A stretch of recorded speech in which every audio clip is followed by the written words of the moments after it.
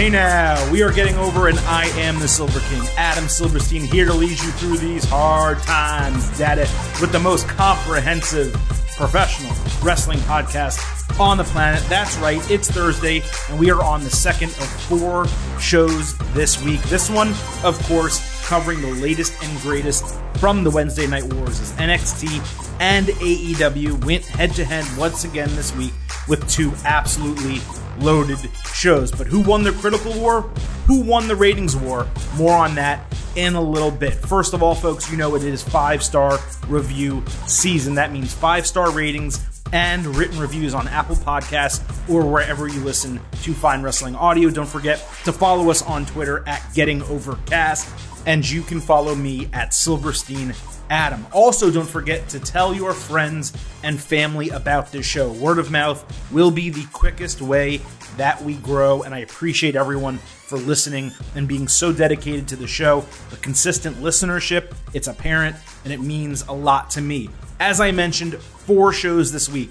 We had the WWE Money in the Bank Ultimate Preview on Tuesday. Be sure to listen to that. On Friday, we will have a special interview episode of Getting Over featuring none other than Aleister Black, who is competing in the men's Money in the Bank match at the pay-per-view on Sunday. It was an absolutely incredible interview, and I also have another surprise guest that you will love. I'm not going to say who it is just yet because the interview has not been completed, but simply put, one of the biggest names in WWE. And don't forget to come back Sunday night or Monday morning for the WWE Money in the Bank instant analysis. That will be taped immediately after the show is over. As far as today's show, you know we're going to talk NXT. You know we're going to talk AEW. I also have a bit of a surprise for you at the end of the show as a very special guest joins me. You knew him from a prior show I was on. You know him from Twitter. You know him from Instagram.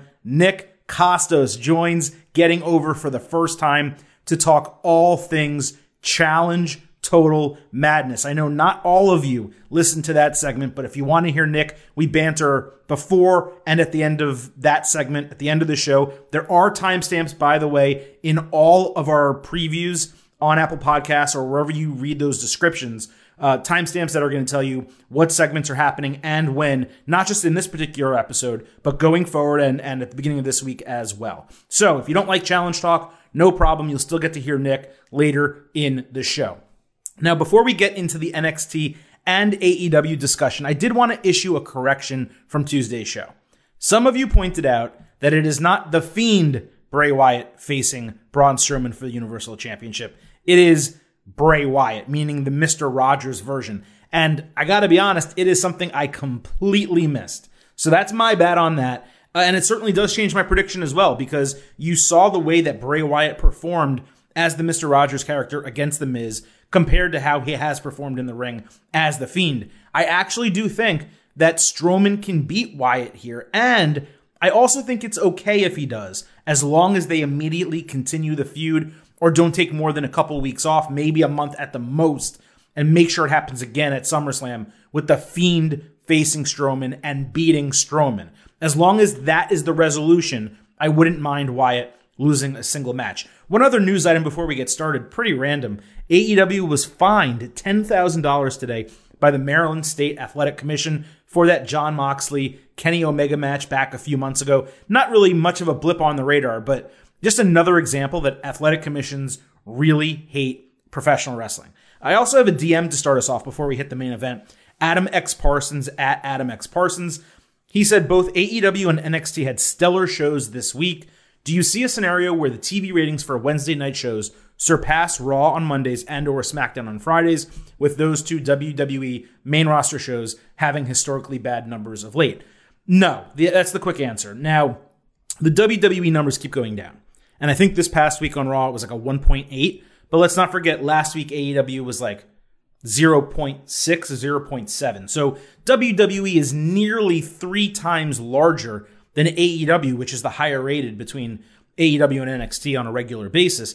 And when fans do come back, WWE may struggle to regain, 2.2, 2.3, something like that. But I would expect them to be a 2.0 again pretty consistently for both of their shows when fans come back to arenas and when people start caring about wrestling again. So then they're back to 3 times the ratings. I do think that it is possible a year from now that AEW is at 1 million viewers every episode, and maybe NXT is around 750 or 800K, because the AEW product is different, unique, and in many aspects, or in some aspects, I should say, better. But to go for WWE to go down that far and AEW to go up that high, or NXT to go up that high, I just don't really see it. A lot of people who watch NXT are still people who are watching WWE, especially live. Now, we will talk AEW and NXT, and the way we do that on this show is we hop into the main event. And we're going to start with AEW this week, because going into it at the end of last week's show, I told you that NXT had every opportunity in the world to blow the doors off of AEW. I thought NXT had the better card top to bottom, even though AEW had a solid one. And I thought if NXT delivered and hit basically all its marks, that it would just absolutely kill it this week.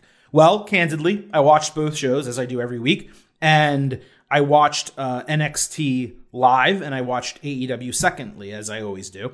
And I was entertained by NXT, and we'll talk about later why I was both pleased and disappointed from that show. But there's no two sides to the AEW coin. AEW on Wednesday night delivered the best empty arena television show to date. Again, television show. I'm not saying it was better than WrestleMania, but then the Raws, the SmackDowns, the NXTs, and the other AEWs, the AEW Dynamite, some of them have been the worst empty arena shows that we have seen.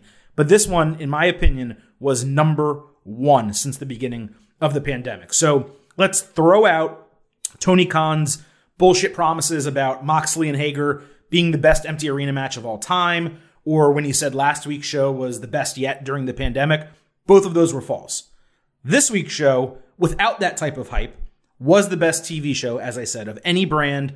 And the main event, in my opinion, was the best TV match. Again, TV match during this pandemic. That match was simply fantastic. You had Matt Hardy making his AEW in-ring debut with Kenny Omega in a street fight against Les Sex Gods, which were Chris Jericho and Sammy Guevara. Hardy looked great. He looked really good in the ring, and his ability to change between the broken version and the original Matt Hardy version was a nice touch. Kenny Omega, we saw working a style that we have not often seen. Certainly if you watched him in DDT in Japan, which I'm going to assume most of you did not. Maybe you've seen some of this stuff from him before, but for the United States and for even the last 3 or 4 years, the style that Omega worked, that street fight style, we have not really seen. His moonsault off the riser was incredible. And before we move forward, the only thing I really didn't like about this match, I thought it was weird that Kenny and Sammy were dressed as if they were tag team partners, and Matt and Jericho were dressed as if they were tag team partners.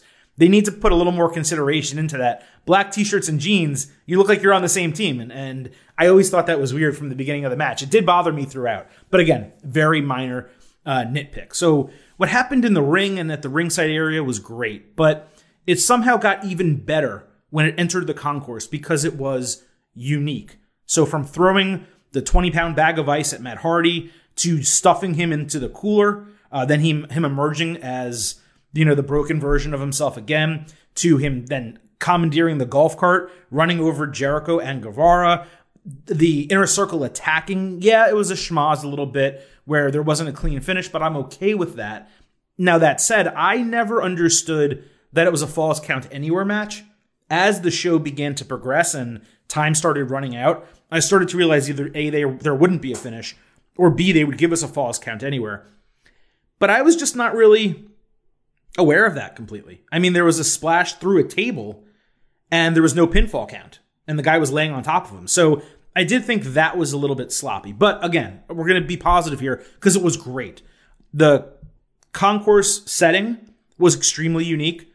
It was totally entertaining, the funny and fun stuff that they did. I thought it was a great touch at the end of the match to have the Inner Circle standing with TIAA Bank Field, or whatever the hell that thing is called now, in their background, the Jaguar Stadium, with the Inner Circle lighting up the scoreboard. That was just insanely well done from start to finish, and it was totally entertaining. And that is all you can ask, especially during this period of time. you have to also take into account that AEW with Daly's Place and with the Jaguar Stadium, they have a massive advantage, not over NXT, but over WWE in this pandemic era. Because of the facility and because of the resources that the Jaguars offer, there is nothing WWE can do about it. There's no way they can match it. Being outdoors with no fans works way better than a closed, small facility that is meant to really be a performance center. And we're going to talk more about that and the setting and what AEW did in a little bit. But I did just want to kind of come out here and note that the presentation that they are able to give from Daly's Place automatically makes that show feel and look better than anything WWE can produce. And in prior weeks, I've taken that into account when I've graded, AEW versus NXT. This week in particular, I also took into account, I'm mentioning it right now, but AEW was so good that it even exceeded that consideration. Now, as much as I loved the main event, and I did, and it was probably the best part of the entire show, there was something that actually rivaled it on the same episode. And when I say this, it's probably going to shock you how much I liked it. Brandi Rhodes is shown in a pre-taped promo, basically trying to cut down Jake Roberts and Lance Archer. And I immediately started rolling my eyes. I was like, come on. We don't need Brandi cutting a promo. She's not a wrestler. Cody doesn't need her to speak for him, blah, blah, blah.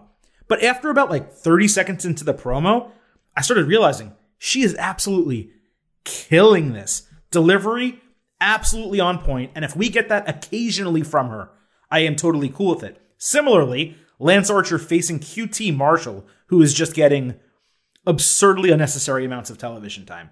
I had the same reaction. I don't care about this. It's going to be a squash. But it ended up being an incredible segment.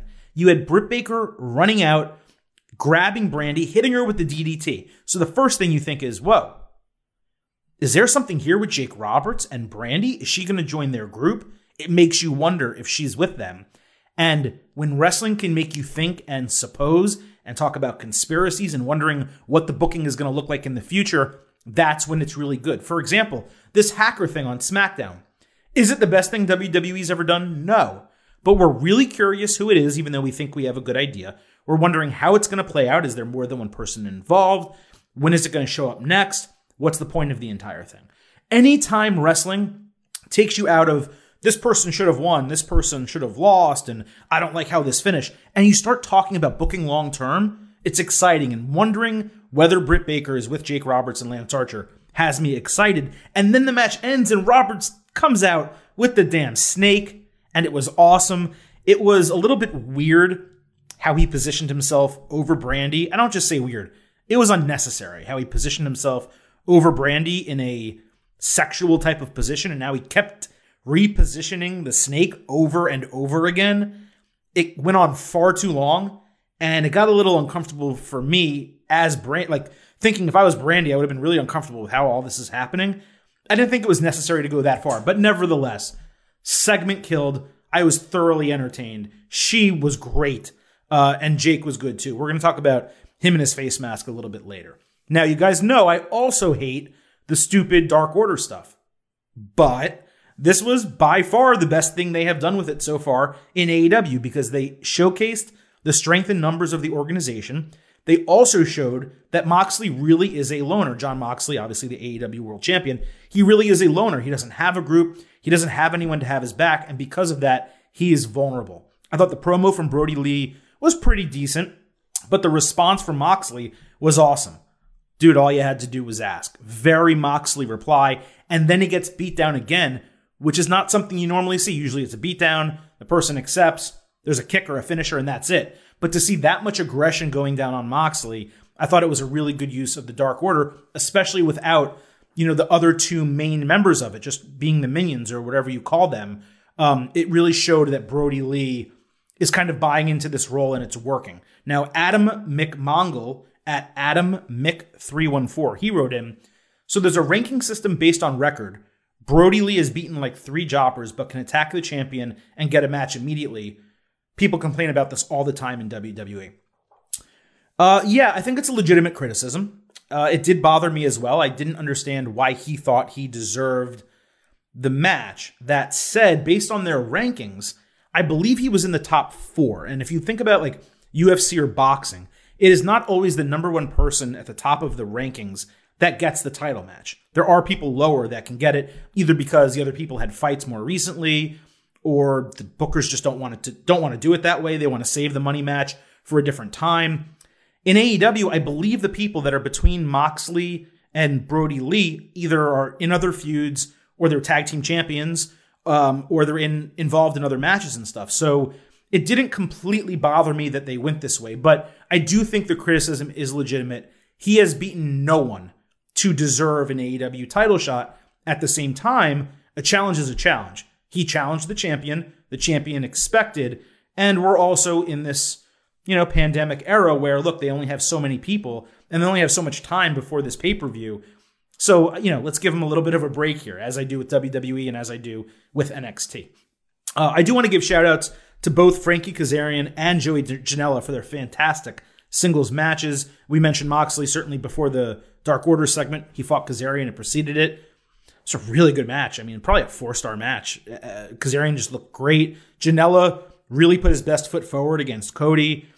That was a good opening match, Janela and Cody. I am getting sick of seeing Cody to start the show every single week. He's a really big star for them, and we should be seeing him at bigger points. I don't know if AEW is doing that to just grab the audience from NXT because they don't have fans to react to a bigger segment. For example, if Jurassic Express came out and the fans blew up, then you can save Cody later in the show. I'm not sure what their decision is like that, but it just feels like Cody opens the show every week, and I wouldn't mind seeing that Moxley segment open the show, or really something else. Just maybe not this week, but maybe next week. I need a little bit more variety. Again, these are minor criticisms, but they're legitimate. The MJF promo. Well, I think last week I said the guy's starting to wear on me and bore me. Well, came in, probably my favorite promo he's done so far in AEW. Absolutely knocked that out of the park. So he took me down 2 pegs and he took me up 3. So MJF, big win there. We'll see what happens next week when he's back in the ring with Wardlow. We'll see what feud they do. He was on. I didn't expect him on TV in the crowd when he basically said, I won't be there until next week. That was strange as well. Why didn't he just cut that promo from Daly's place, from a suite or something like that? Just really strange, top to bottom. So I didn't like that necessarily. I didn't think he should have been there. It was totally unnecessary for him to have been there and to speak on the mic after already cutting a promo. But again, these are nitpicks. Now, I did just offer in that segment the most praise I ever have for a single episode of AEW TV. We're talking regular Arena Dynamite or even, empty Arena Dynamite. But I did have some issues with the product and the presentation. And Tony, Khan can tout their testing, the COVID testing, all he wants. But it was really nothing more than good PR to me. There was so much of that show, so many things that happened that were either unnecessary, unsafe, or showed a lack of care that at different times during the episode it took me out. There were simply way too many people around the ring at all times. Not just during the show itself and the regular matches, but during the street fight. There were a ton of people in the concourse area. Some were wearing masks, others weren't. There were children, people that were clearly not wrestlers or seemingly not people that we knew or know are part of AEW. You had Jake Roberts and Billy Gunn wearing masks, but then taking them off their faces, then putting them back on. Some camera people had masks. People in the crowd did not, but they were the ones actually interacting with the wrestlers. It didn't feel right. They can test everybody, and there can still be false negatives, especially in antibody tests, which are the ones that they delivered. They're immediate. They don't take multiple days to come back.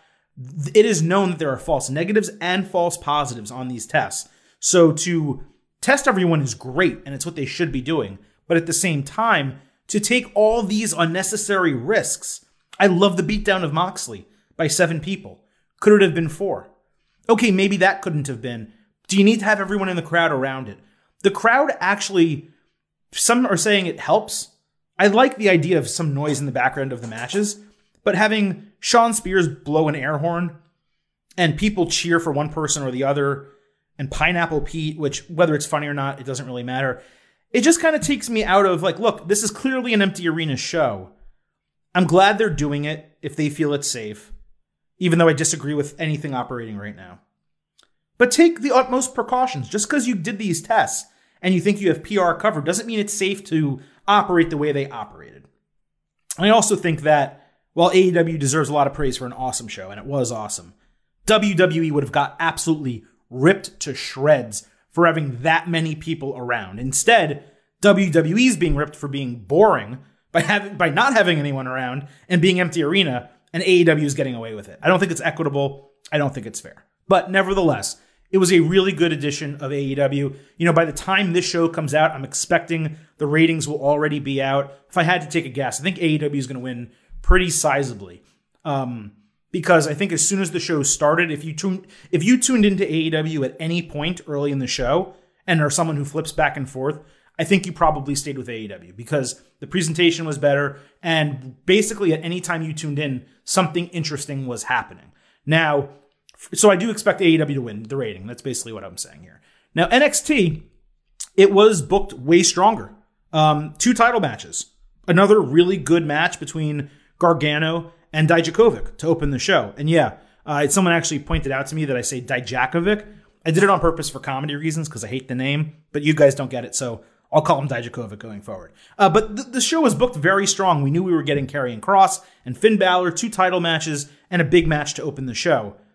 And yet, while it was entertaining, and for a normal episode of NXT, it was certainly good, I was disappointed, especially knowing they were going head-to-head with AEW and knowing what AEW was going to try to do. This was built as a takeover card. 3 strong matches, 2 title bouts, yet all 3 of them had BS finishes, either with interference or disqualification. This is not what we expect for NXT. This was an edition of Raw or SmackDown. We get it. We know what to expect from WWE. Any individual match, fine. You want to do a DQ? You want to do an interference? Yeah, that's your right. That's wrestling. Totally cool. But this is not what we expect from this brand. And especially not what we expect knowing they're going head-to-head with AEW in a war. They're pretty close in ratings right now. They just won a couple weeks ago. They should really be trying to stay on top. Now, the Adam Cole Velveteen Dream segment in the main event for the NXT title, it started at 10:48 with no overrun, meaning we had 12 total minutes of main event. And it was great action that we saw during those 12 minutes. I understand that NXT had no desire to give away a 25-minute match when you're clearly going to go back to the feud soon. But 10 minutes is so under-delivering that it's a joke. And anyone who tuned into that show with like 18 minutes left or 20 minutes left and is expecting the title match and doesn't see it, they know what they're getting. They're flipping back to AEW.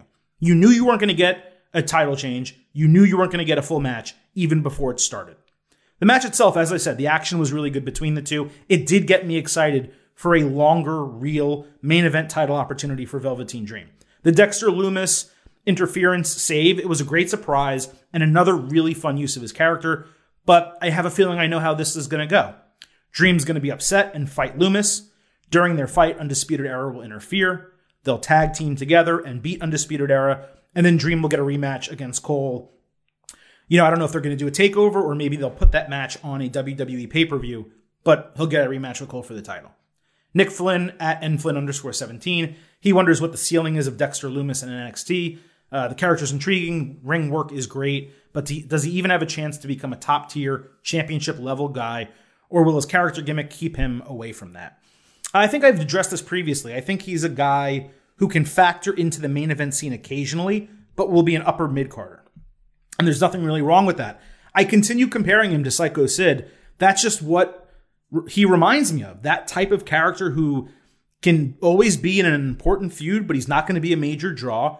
He's a B-side, but he's entertaining and different. And I really like what I'm seeing for Dexter Lumis. The finish to the match made sense if that's the direction they were going to go. And seeing Dream, hit the elbow and basically pin Cole 1, 2, 3 without getting the count. Again, it makes total sense from a booking standpoint, but that was the 3rd finish we've had like that on a single show. And by the time you get to it, you're kind of just like tired of not seeing real finishes from a brand that you have come to expect that from. I was much more positive about the schmozz finish to the Charlotte Flair and Io Shirai match. They clearly have a plan and a story to tell with Rhea Ripley's return. The action in the match was great. And Flair, after my criticisms Tuesday, I'm not saying she listened to him. I'm just saying, 2 days ago I criticized her. I thought she did a much better job selling for Shirai than she did Liv Morgan or Mia Yim last week. This is the Flair I want to see. The frustrated disqualification heel finish, that's typical. And, Flair kind of, in kayfabe, didn't think that she would get tested to that degree by Shirai. But at the same time, I'm in a position where I don't want her being NXT champion. I'm sick of her being on both shows. I need her to drop the title and move on. So what is going to happen from here? We may have an Io Shirai Rhea Ripley match for a number one contendership, a chance at Flair. Or we may just get a triple threat match with Ripley pinning Shirai so Flair loses the title unscathed. And if that happens, that is the exact opposite of what WWE should be doing. They would be doing that to protect Charlotte, who does not need protection. The whole point of giving Charlotte the NXT title, maybe they thought it would boost ratings, but it's to put over NXT talent. So she should be putting over Shirai. She doesn't have to lose to Shirai, but she should be putting her over. And then she should be putting over Rhea Ripley by losing the title back to her and making Rhea a two-time champion. But the match was really good. I was excited for Shirai and Flair. I would love to see it again. The Io Shirai thing, it just frustrates me because she's so good, but she doesn't seem to be at the top of their women's roster at any given point, even though fans want her to be. And I'm not expecting her to be booked the same way that Asuka was, but she should be treated the same way. And I don't feel like she is. So I do hope that no matter what happens, we see in 2020 a title reign for Io Shirai. Now, the moment I've been waiting for, the Karrion Kross debut. I want to talk about that. It was insanely great. NXT is next level with stuff like this. And this guy feels like someone Triple H is 1,000,000% behind. It feels like something Triple H would have given himself if he was reintroducing his character in 2020. The iconography, the black and white presence, the ominous music. They finally had someone fully lip sync their music completely. I mean, the entirety of what Scarlett Bordeaux did in that was just as good as what Karrion Kross did. The transition from the black and white to a smoke-filled ring with very fast red and yellow and orange flashing lights. Then they finally show the name graphic. Mauro Ranallo lays out for 5 seconds to let it all sink in. Smoke fills the entire arena. And then Karrion Kross absolutely lays out his jobber. Just kills him. The announcers put over everything he did. They told you from the first second he was on screen, this guy is a main event talent. Now, candidly, and I've said it twice, I got a message from someone on Twitter that I say candidly too much. You're right, I do, 100%. I will try to work on it. I'm still kind of new to all this. But candidly, they have basically put him in a position where I care as much about Karrion Kross as I do almost anyone else in NXT, and I've only seen him a handful of times. I did not know anything that he did previously in Impact. Just no experience with him whatsoever. Killer Kross, the character, I've gone back and seen clips, and I certainly think he's talented. Certainly, you guys asked me about him previously, and I was able to kind of give you my take based on what I knew about him and what I was able to watch on YouTube. But for an introduction into WWE, if you've never heard of this guy before, which a lot of the audience has not, you have to remember a lot of the audience likes watching wrestling on TV, but is not diving into it on the internet. You were just told, this guy is special. Keep an eye on him. He's going to be something major. And I love when WWE goes to the bat for someone like that. Everything Finn Balor did in his segment and a half, home run. I know people get annoyed sometimes when wrestlers play to the smarks and use insider terms to that degree, but Balor is playing an honest character. So because of that, it works for me. And I loved the interaction with Cameron Grimes. It felt so real the way Grimes started backing off from him. He put the mic down. He was kind of telling him, hey, Finn, calm down, man. I was just kind of messing around here. And Finn just wouldn't let up on it. So I'm excited. I'm assuming we're going to get a Finn Balor, Cameron Grimes match next week. And them leaving the attack on Balor open-ended, it kind of tells me it's not Karrion Kross. Well, it's probably not Ciampa. Is it Gargano, maybe? For losing to Balor a few weeks prior? Is it someone new that we're not even thinking about? Again, just like when I mentioned with AEW earlier, I'm guessing and I don't know. and that keeps me interested. I don't think we're seeing enough of Balor on NXT. Hopefully this now becomes a week-to-week appearance for him. The NXT Interim Cruiserweight matches, they didn't do much for me either way. Probably the worst combination of two matches that we've had on an episode of NXT to date, despite all four guys being talented and working really hard. I'm not saying anything about the quality of the matches. It just didn't care about any of them. There wasn't much storyline reason to care. Kind of knew who was going to win both. So, whatever. It's fine. The tournament continues. I do like what they're doing with Chelsea Green, but I much prefer the influencer gimmick to the total package gimmick. That's Lex Luger's gimmick. It doesn't fit her at all. I get what you're saying. Yeah, she has the looks, the brains, the in-ring ability, the personality. I understand what total package means. But the influencer is unique. It's something modern. It's something that she would really fit. And when they did that segment at supposedly Robert Stone's mansion a couple weeks ago, it fit that personality of someone who is going to be getting, photographs and is going to be all over Instagram and TikTok and a total pain in the ass who you really want to hate. Total package, I don't hate that. And it's been done so many times where you have a female wrestler who is beautiful and you're like, well, she has it all. Okay, I get it. But influencer is actually a gimmick. So I really hope they go back to that. And I also really hope Chelsea Green never again wears a skirt covered in glitter. It got all over the ring. It was visible for the entire rest of the show. And in the main event, like Velveteen Dream's laying there covered in glitter. If it was a title win, it would have looked awful. Please don't do that again. And as far as the Gargano Dijakovic match to open the show, it went exactly as I expected it would. I don't like Dijakovic's gimmick at all. I think it's totally holding him back. Not just the gimmick, the name as well. But I love the way Gargano and Candice are working together. It was maybe the best match on the entire show in terms of match quality.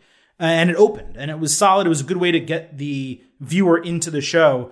But again, looking at NXT as a whole, I just can't help but feel it did disappoint compared to expectation, where I felt that AEW exceeded expectation in every major way. Now, you guys have asked me to talk the Challenge Total Madness on this Wednesday recap show, since it is the fifth major sport in the United States of America. And I've done it solo for a couple weeks, but I figured there is no better man to join me to talk about the craziness that is the Challenge than the handsome one, the well-dressed one, Nick Kostos. Nick, welcome to your first appearance on Getting Over. How the hell are you doing, man? What's going on, brother? I mean, things could be better, Can we curse on this podcast or no? Everything except like the F word, basically. Okay, cool. So we can't curse. The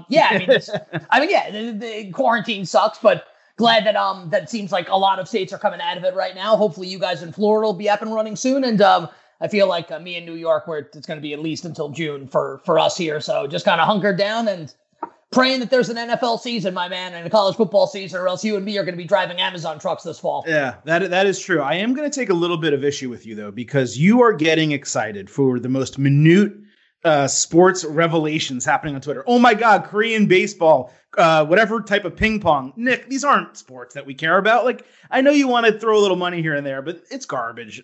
It's. I'd rather watch a really damn good movie or like get into a great TV show than watch Korean baseball. Well, it's not that I'm excited about Korean baseball. It's that I'm excited that Korean baseball means that hopefully American baseball will be coming back soon. Now, I have gambled a little bit on Korean baseball, but do me a favor.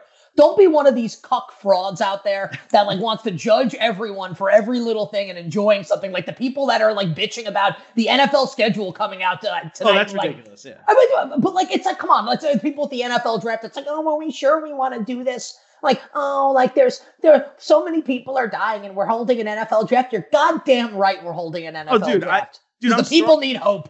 Dude, I basically started a wrestling podcast almost during a pandemic. I'm not saying that things shouldn't be enjoyed right now. And look, 3 days of the draft was like as great of entertainment as I could have possibly asked for. Yeah. And I'm not going to criticize anyone for NFL draft, but like, and I'm not trying to keep sports or gambling either, but it's kind of like Korean baseball. I don't know shit about these teams. I'm not going to gamble on I don't either. I mean, I did. I'm up $1 right now gambling on it. And I watched like the first half of the first game the other night, the first one that got broadcast. And since then I have not watched Korean baseball. That's what I wanted to hear. It was like me with the XFL. I watched a bunch of games because they were on television, but I also didn't dive into the XFL like it was some revelatory product. You know what I mean? I'm glad that I've lived up to your standards. No, I'll be able to sleep better tonight knowing that.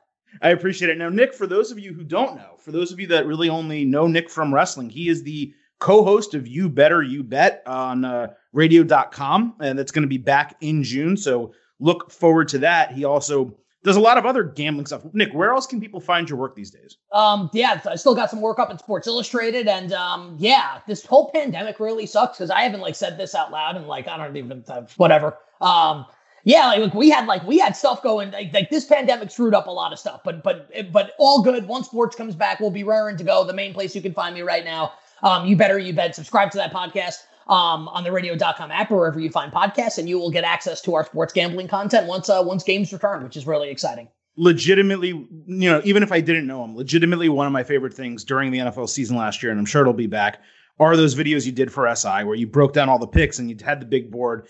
Legitimately funny. It obviously was more entertaining when you got picks wrong and you got angry. But nevertheless, that stuff is incredible. So when the NFL season starts, look out for those as well. But we're here to talk about the challenge, Nick. And it's unique because, this is the time of year where we would normally get the challenge anyway, but we need it more than we ever had before. No NBA playoffs, no baseball, even wrestling to some degree, as much as I love talking about it on the show. And I appreciate everyone listening to all these episodes. I didn't start the podcast to talk about empty arena wrestling. I started it to talk wrestling the way we used to and, talk about an awesome WrestleMania season. And then I get a 2-night empty arena show, which some parts were good, some parts weren't. But the challenge is always good.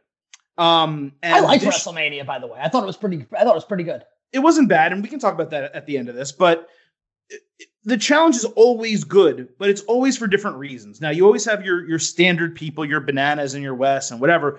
But I like the integration of new people. I don't so much love from MTV's other shows, the Love Islands or whatever these crappy shows are. But I am a huge Big Brother fan. So when I see Big Brother contestants on MTV, it's Viacom shows all on one, I get amped up for that. Do you watch Big Brother, or are these people all new to you? See, I don't watch Big Brother, but I actually watch Are You the One, the dating show on MTV. So I actually like the people that come over from those shows. And Love Island, I have heard, by the way, is the greatest reality dating show of all time. But I think it's on Hulu, and I just ordered this big ass TV that's got all the smart shit on it. So I may end up watching Love Island because I've heard it's great. That's where Bear and some of the other contestants are from. But no, I'm very into that stuff. I've actually never watched Big Brother, but my big complaint about the challenge a number of seasons ago, I really thought it was growing stale. It was literally the same thing every single season. There weren't a lot of wrinkles being thrown in. And I think the injection of a lot of these new contestants, and really it's been, if we want to really give credit, I think it's been the injection of the British contestants. I think it's really kind of brought the show to another level, and now they're trying new gimmicks and stuff. This year with the Red Skulls, so I'm into it, man. I think the last couple seasons have been really, really stellar, and this one's been very good so far as well. We still have some unanswered questions. It's not a bad thing. I actually think it's a good thing as to when Jay got eliminated on last night's episode. I was curious. He had 2 Red Skulls. If he loses the elimination, does he keep one skull and then one skull goes to Rogan? So then could the final only potentially be 2 or 3 people? Then if one person collects a number of Red Skulls and that person gets eliminated, we may end up. So that's that kind of questioning I think is good and kind of lends to more drama, because I don't think any of us know how this is going to play out, and I think that's good. It's true. There very well may be a situation where, I don't know how much longer these individual week by week shows are, but there's 6 more weeks of regular shows, and then they have almost a battle royal free for all with a mass elimination. Is that true? No. I'm guessing we're there's 4 Red Skulls up for grabs, and those people are the last ones who can get in the finals. So I agree with you, and I think really definitely since the injection of the UK talent, but really before Dirty 30, there was 1 or 2 shows before that where all of a sudden it started. You're all right, this is unique. There's some new people here, not just the UK people, but what's that show? Are You the One? People coming in, and they would give you 10, and 8 of them would suck. But the 2 that were good are good and are still on the show. So that's really why I'm enjoying what we're getting from the challenge. And I also think people have stepped up. Some of the newer real world people that you would say, hey, these new real world people, I don't care about them as much because they haven't been there as long. But that's where their pool of talent came from. And for me, Jordan and Tori are 2 of the best challengers of all time. Jordan's 29, she's 27. They just started. and they're incredibly successful. Jordan's already won a couple times. I think both of them have the opportunity to be all-time Mount Rushmore Challenge competitors. Yeah, I don't think there's anything about it. And I have, the Action Network, our guy Stuckey from the Action Network ran a pool where basically you pick names out of a hat because I want to gamble, and I got Tori, so I'm certainly hoping that Tori's able to win. I was very happy with my draw, lucky to draw there with Tori. She's great, obviously, and he's great, and I already think there's a case to be made that he's like, I don't know if he's on the Mount Rushmore yet, but he's like just outside of it already. I thought what he was able to pull off on last season, War of the Worlds, that's what it was, right? Last was U.S. versus Britain. I think that was probably the best individual season a competitor's ever had on the challenge was with Jordan. He was like a one-man tour de force, wrecking crew, odds stacked against him, literally only has one hand and has to compete in challenges where like you need two hands to win and is still winning against guys bigger than him. I thought it was the best performance ever by anyone on one single challenge, was what Jordan did last season. No, you nailed it. And that's what people don't really consider about him. It's like, okay, yeah, we're not trying to say that he's handicapped because he doesn't have him, but he is. This is an athletic competition, and he is doing things that people with two hands and everything else are unable to do, or they're able to do it, but not as good as he was pulling a rope faster than a very strong muscular dude. Josh was huge. Yeah, Josh is a big dude, right? And he totally wiped his ass in that competition. So Jordan is truly an all-timer. I agree with you. I don't think he's there yet. Oh, and by the way, just also Tori last season had she was awesome too. Well, what's the challenge called where they run into each other? It's like the same something wall to wall or something like that. Yeah. Well, anyway, like Tori faced Jenny, who's like who might have been able to kick the shit out of China when China was alive and then like her heyday. Tori trucked Jenny. So it's not just like Jordan that overcomes the odds. I feel like that there's a Vince McMahon with WWE-ism for you. Oh, like John Cena overcome the odds. They're both badasses. Yeah, no doubt. Tori often gets overlooked because of how great Jordan is. And Tori's first season, she joined as a rookie. She was never on a Real World. People didn't know who she was. She's from Are You the One? Right, but she made an immediate impact right off the bat. And where Jordan may be outside the Mount Rushmore right now, on a female-only Mount Rushmore, she's the fourth spot, in my opinion. That's how good she is. By the way, Are You the One is a tremendous show, and Tori was great on it. And it's funny, like, to go back and watch, like, and think about Tori on that show. It's basically just like a love dating show. And, like, the dumb guy that she was, like, seeing on that show. And, like, there were a lot of really good competitors on the challenge that come from Are You the One? Devin, Amanda, some others. I would highly encourage people to go back and check it out. The last season, I did not think was great. And for those people that watched it may be thinking, I think that for one particular reason, and that's not the reason. It was just way, way, way, way over the top. Even for me, who likes over the top stuff and watches a lot of over the top MTV programming. But the earlier seasons of Are You the One, I really think are outstanding. It's funny that you mentioned Devin and Amanda, because I think Devin has probably earned some of his stripes. And neither of them are in the season, of course. But Amanda, I may hate no one more than her because she has the biggest ego of all time and has done zero to deserve it. She's every time she's on that show, she starts fights and gets into all this stuff and then loses. But she loses. She's a loser. Like, it's just as simple as that. She's so hot though, and I think that kind of like plays into it. Where like I like and I don't want to get myself in trouble here, but like I like girls with attitudes like that. Yeah, like I'm in a relationship now with a girl who does not have an attitude like that. So maybe that's like younger me talking, but like I kind of like Amanda for some of those reasons.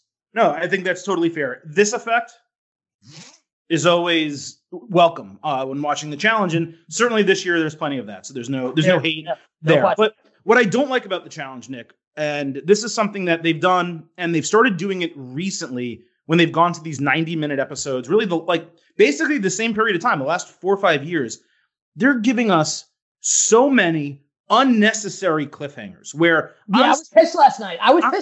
And they did it 2 weeks in a row. I'm sitting down and I'm giving you 90 minutes. And you know MTV, it's half commercials, right? They give you a nice large opening where you're sitting back like, all right, I'm getting into this. And then there's commercials every 5 minutes. I'm getting into the show. I'm excited. I knew it was going on long last night. And I hit my little DVR just to see like where the show was. And I'm like, there's 3 minutes left. We're not going to get the elimination. And we didn't even get the nomination. We didn't get anything.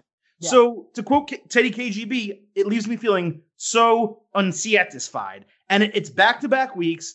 It is my one major demerit for this show. I actually said it to my girlfriend last night after the episode. She was like, she was watching some show on Hulu, and I went upstairs after it ended. She's like, "How was it?" I was like, "It's great," but like I actually said the same exact thing. I was like, I understand last week's because like it actually was a pretty decent cliffhanger. Like, is Jay alive? And like the Rogan Jay storyline was pretty good. So that one I didn't mind. This one was just like totally unnecessary, and it almost feels like.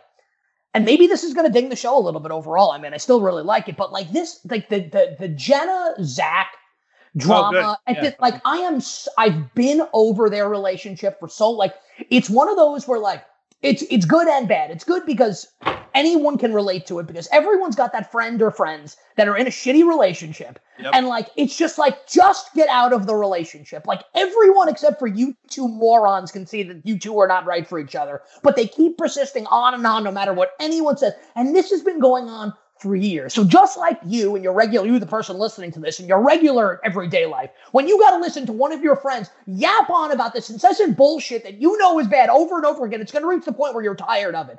I am so tired of the Zach Jenna bullshit that's been going on for years. I think Zach is generally like a pretty good competitor, but he's a crybaby. When he goes off the rails, he's ridiculously annoying. Like I can't deal with him at all. So it's like enough already. He's not even on the season and he's bothering me. So it's like, just go home already. And they're building an episode around it. And I don't care about it at all. I don't care about the Zach Jenna relationship drama. Give us something new and something fresh. That's the cliffhanger. Is Jenna going to go into elimination? Who gives a shit if Jenna goes home or not? She's not even like the 10th most interesting person on this season. Who cares? Well, I mean, I do care for the same reasons you care about Amanda. But other than that, I wouldn't even say I really even care about that anymore with her. Like, I can kind of like the blooms off the rose there. And the whole Zach thing has turned me off to an unbelievable degree with her. The thing with every time Jenna is on an episode without Zach, there's drama. And it's crazy because, look. There's drama when he's there, too. There's always drama with them. But I'm comfortable enough to say this is a handsome dude. He is in incredible shape, better shape than I ever will be. Yet, he is the most insecure person in the entire world. He's reading 2-year-old Instagram DMs. He's worried that she's going to hook up with someone on this show. And look, Jenna, whether you like her or don't, and you remember how she started, she was the girlfriend of that other guy on Real World and just got like looped into everything. She wasn't even on the Real World. She was the ex that she was a guest. Yeah, she was the ex on that show. You're right. So no matter what you think about her, she is not the girl on the show that you need to worry about cheating. We're going to talk about that in a second. She has always seemed to be a normal, nice, decently, I don't want to say intelligent because she's dumb as rocks, but a good head on her shoulders, I guess is the way to put it. A good human being, a good temperament. A good human being. Yeah. She doesn't seem like someone who's going to go on the show and cheat with Zach. And she's in there competing for money. These shows, they make you think that they go on for months. They don't. It's a very small window of time. So when people like... How long is it? A couple weeks? It's got to be like 6 weeks. Okay, fine. Let's say it's 6 weeks, right? So 6 weeks, she's already been there for 2. And I don't know where they even are, like Ukraine, and you want her to fly halfway around the world back home because you read a DM that you can't discuss on a Skype chat? Yeah, he's an asshole. What's going on? He's an asshole. And she's an asshole too because she puts up with it.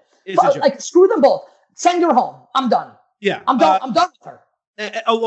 Before we get to Kayla, which is where I definitely want to talk about, in addition to the cliffhangers, the other thing I kind of hate, and it is reality shows altogether, but the blatant misdirection.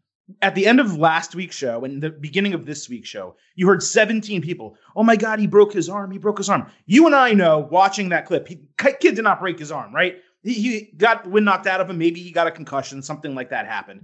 But they're like trying to play it up as if Rogan literally took the life out of this kid. Yet he stands up, wind's knocked out of him. He's clearly loopy. They let him keep playing. Now, look, I'm a bigger dude in terms of, stature. I'm not tall, but I'm a large guy. If I saw Rogan barreling at me, I don't blame Jay for like tossing those like MJ jump shots because I don't want that guy tackling me either. I'd be scared too. But clearly he was not ready to continue competing. Then he starts talking about like, what are the rules? You pull that trigger, get this kid out of there. I don't even know how they continued it after the first shot. Now. I don't know. It kind of felt to me like Jay was probably like, I don't want to do this anymore. Let me get out of this. Yeah. I don't know if he was really concussed. I think he was probably like, I've got no chance here. And like, that's it. Like, I either got to pull up and Kobe Bryant this bitch or I'm done. So look, I mean, if once he missed the shots, he knew that Rogan would eventually score on him and it would be over anyway. Like yes. So like, the misdirection, like that's reality show. That's television production. So that I actually didn't have a problem with. My point is, for everyone calling him a coward, like, okay, fine, maybe, but who a coward? Jay. Great. You get in the ring with the situation. That's what I'm saying. I have no patience for people that say shit like that. Yeah, I don't blame him. Like I wouldn't necessarily want to go up against Rogan either. Okay, especially in that scenario. We can kind of close on, I guess, talking about. He's kind of a rat prick, by the way. Rogan. Who? I don't like Rogan. The thing I liked him last season, and I liked him for a lot of last season, and now I don't like him. The thing I don't like about Rogan, and this goes for really anyone, is the stuff that he's doing with D, where it's like, I don't want to be with you, but you can't hook up with any other guys, and even when that person's gone, I still won't be with you. Oh, that's whatever, because then it's like, but it's up to her like to be like, that's bullshit. Yeah, but he got up, like, the whole reason he hated this kid is because he kissed her one time. But I mean, but that's like natural. I think male. Like I think that a lot of guys would probably. Sure, but they're not together. But that's but I mean, he's the one who screwed her over last year. Yeah, I mean, but who knows? I mean, I don't have a huge problem with that. Like I understand like where he's coming from in that regard. I just feel like he has never really. And I know like a couple seasons ago he went out early, which has kind of been like it's kind of a footnote. He went out on the first day. On the first day. Yeah. I feel like he really has yet to meet his comeuppance. In a way. So like last season, never went into elimination, skated like I actually played like I want to say he played a masterful political game, and I guess like you kind of can say that because of kind of how like he partnered with CT and kind of like like Josh didn't make it like through no fault of his own, but Rogan made it through the end. Yeah, but no surprise, Josh didn't make it. But why? He sucked. Josh sucked, man. He didn't have a good social game. He wasn't that good in competition. But Josh should have won a couple seasons ago. The season when Ashley screwed over Hunter at the end. He could have. I mean, he was competing. Yeah, no, but I've actually read conspiracies. I feel like that they won, and that MTV gave it to Hunter and Ashley to manufacture that moment. By the way, I said Amanda's the worst of all time. Ashley's the worst of all time. No. Because Ashley's actually won before. So like Ashley, sure, but she's had people carry her to it basically. But she's brilliant though. So I mean, like, I just hate her. But that's like she's doing her job. She's a great reality. I know. She's a heel. Rogan has yet to meet his comeuppance. So, like, he doesn't go into elimination last season. He wins. God bless him. I think he gets credit for that, obviously. And now this season, he engineers it in a way that, like, I don't know why they do this. Like, why wouldn't you go in to face Jay at that point? Like, I had an issue with that. Like, Josh is a big pussy. Josh, excuse me. Go down and take out Jay. I didn't know. That's the answer. You never watched the Big Brother season. That's Josh. Like, he is a crybaby mama's boy. And look, I think a lot of people, some of the guys get on him too hard because he's an emotional guy, sensitive guy. And people are allowed to be like that. You know, I don't need to call him a pussy or anything like that, but that is his personality. Saying that I shouldn't have said that? No. But I'm saying some people get on him too much, but the girls also in regular life though. It's not like you'd like go to lunch with Josh if you were together and be like, hey, like, you're a big bitch. It's the challenge house. But he is that guy though at work though that would be complaining about everything that happens at work is unfair to me. It's all against me. That was him in Big Brother. Now he ended up winning Big Brother, but he got brought to the end by the other people in that show, and they voted for him because they didn't like the other person. So that is the definition of Josh. What you're seeing from Josh on the challenge episodes on the multiple seasons is the same dude that was on Big Brother. And these competitors' opinions of him are the same opinions that people had on him as Big Brother. Don't forget. I actually like him. But these are people that are living with him also. Yeah. We just see what we see on TV. So who knows what's happening off screen, you know? See, I like Josh. I'm rooting for Josh. I hope he does well. He seems like a decent guy. But like, I root for him, yeah. On the Rogan thing, like, I want to see him up in an elimination against someone good. I feel like he has yet to prove that yet. And I feel like he's kind of like snaking around, and he gets credit for that. And I guess he's a great villain too, because I really don't like him. I want to see, it's not that I'm rooting against him. It's that I need to see him in like back against the wall situation, and let's see what happens. I think that's totally fair. You know, year one, he sucked. Year two, he won. But like you said, he kind of coasted behind CT. Now it's like, let me see you go head to head with someone like Johnny Bananas Rogan. Let me see that happen. See if you can stand up to the greats. And I don't know that he can. Maybe he can. Two things before we stop talking about the challenge. One is this whole Kayla Bear thing. So Kayla is the only person in challenge history. I'm not trying to like say that I'm putting her on a pedestal or anything, but she's the only one I follow on Instagram. I think she's gorgeous, and it's a worthy follow in my opinion. And the reason I bring this up is her entire Instagram is about this boyfriend, and it has been for years, right? But she has a new boyfriend now, though, right? Is this a new guy? I think it's the same guy. No. I think she dates this guy that was on another guy from Love Island who was on X on the Beach. This guy, Sam, whose last name is Bird. So there's Bird and Bear. I think that she dates this guy, Sam. So this is a new guy post-challenge? I'm pretty sure. So the guy with the blonde hair, because I used to follow her on Instagram. I don't know. That guy, I think I unfollowed her. But the guy with the blonde hair whose pictures were on the ceiling, I think they are no longer together. And I'm pretty certain, I'm actually going to look right now. I think she dates this guy from another, that was on that British show Love Island. Okay, so I think her and that blonde guy broke up. That's screwing me up then, because I was about to trash her because the Instagram is all the boyfriend and loving the boyfriend and all this stuff. And then she goes on this show and has Bear, who anyone who has ever watched or lived or experienced the challenge knows what this guy's about, knows he's a cheater, knows he's a piece of crap. Is he funny occasionally? Yes. Is he also a piece of shit most of the time and garbage? Yes, he mostly is. And yet she allows him to pursue. She actually kisses him. You know, I think a single kiss isn't the biggest deal in the world, but nevertheless, she allows all of this to happen and then gets upset when people make fun of her for it. Yeah, I mean, this is like classic human behavior. I mean, she's a dipshit, obviously. I think he's great. He might be the most entertaining person on the entire show. Like, he should be on every single. Like, but things he does. Oh my god! But the show would not be as good without him on. I know. He's the chaos factor. I know. But he's hilarious. He's ridiculously charismatic. He'd be a great wrestling villain. He would be, yeah. And here's the thing: he'd be a tweener. He'd go out there and he'd do really heel shit, and he would still get cheered. I would cheer him because I think he's hilarious. He's ridiculously funny. Now, is he a scumbag when it comes to women?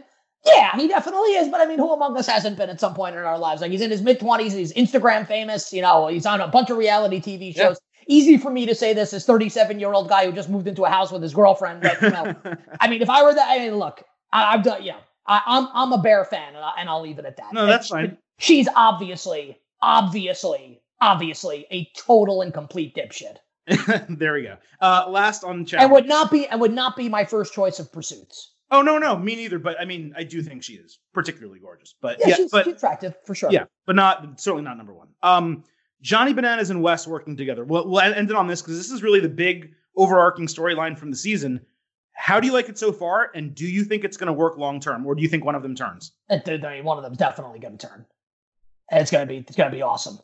Who do you think it is? I don't know. I think it's 50-50. Because I think it's going to be like, it's almost like a race to see who gets in the advantageous position. Turning actually means those stabbing in the back. Not like he may get voted in. All right, I'll vote him in. It means like actively like screwing this guy over. I think it could go either way. The minus 120 either way. I don't think you said one guy is the favorite. No. Things will come to a head there almost certainly. Because I think that both of them are showmen.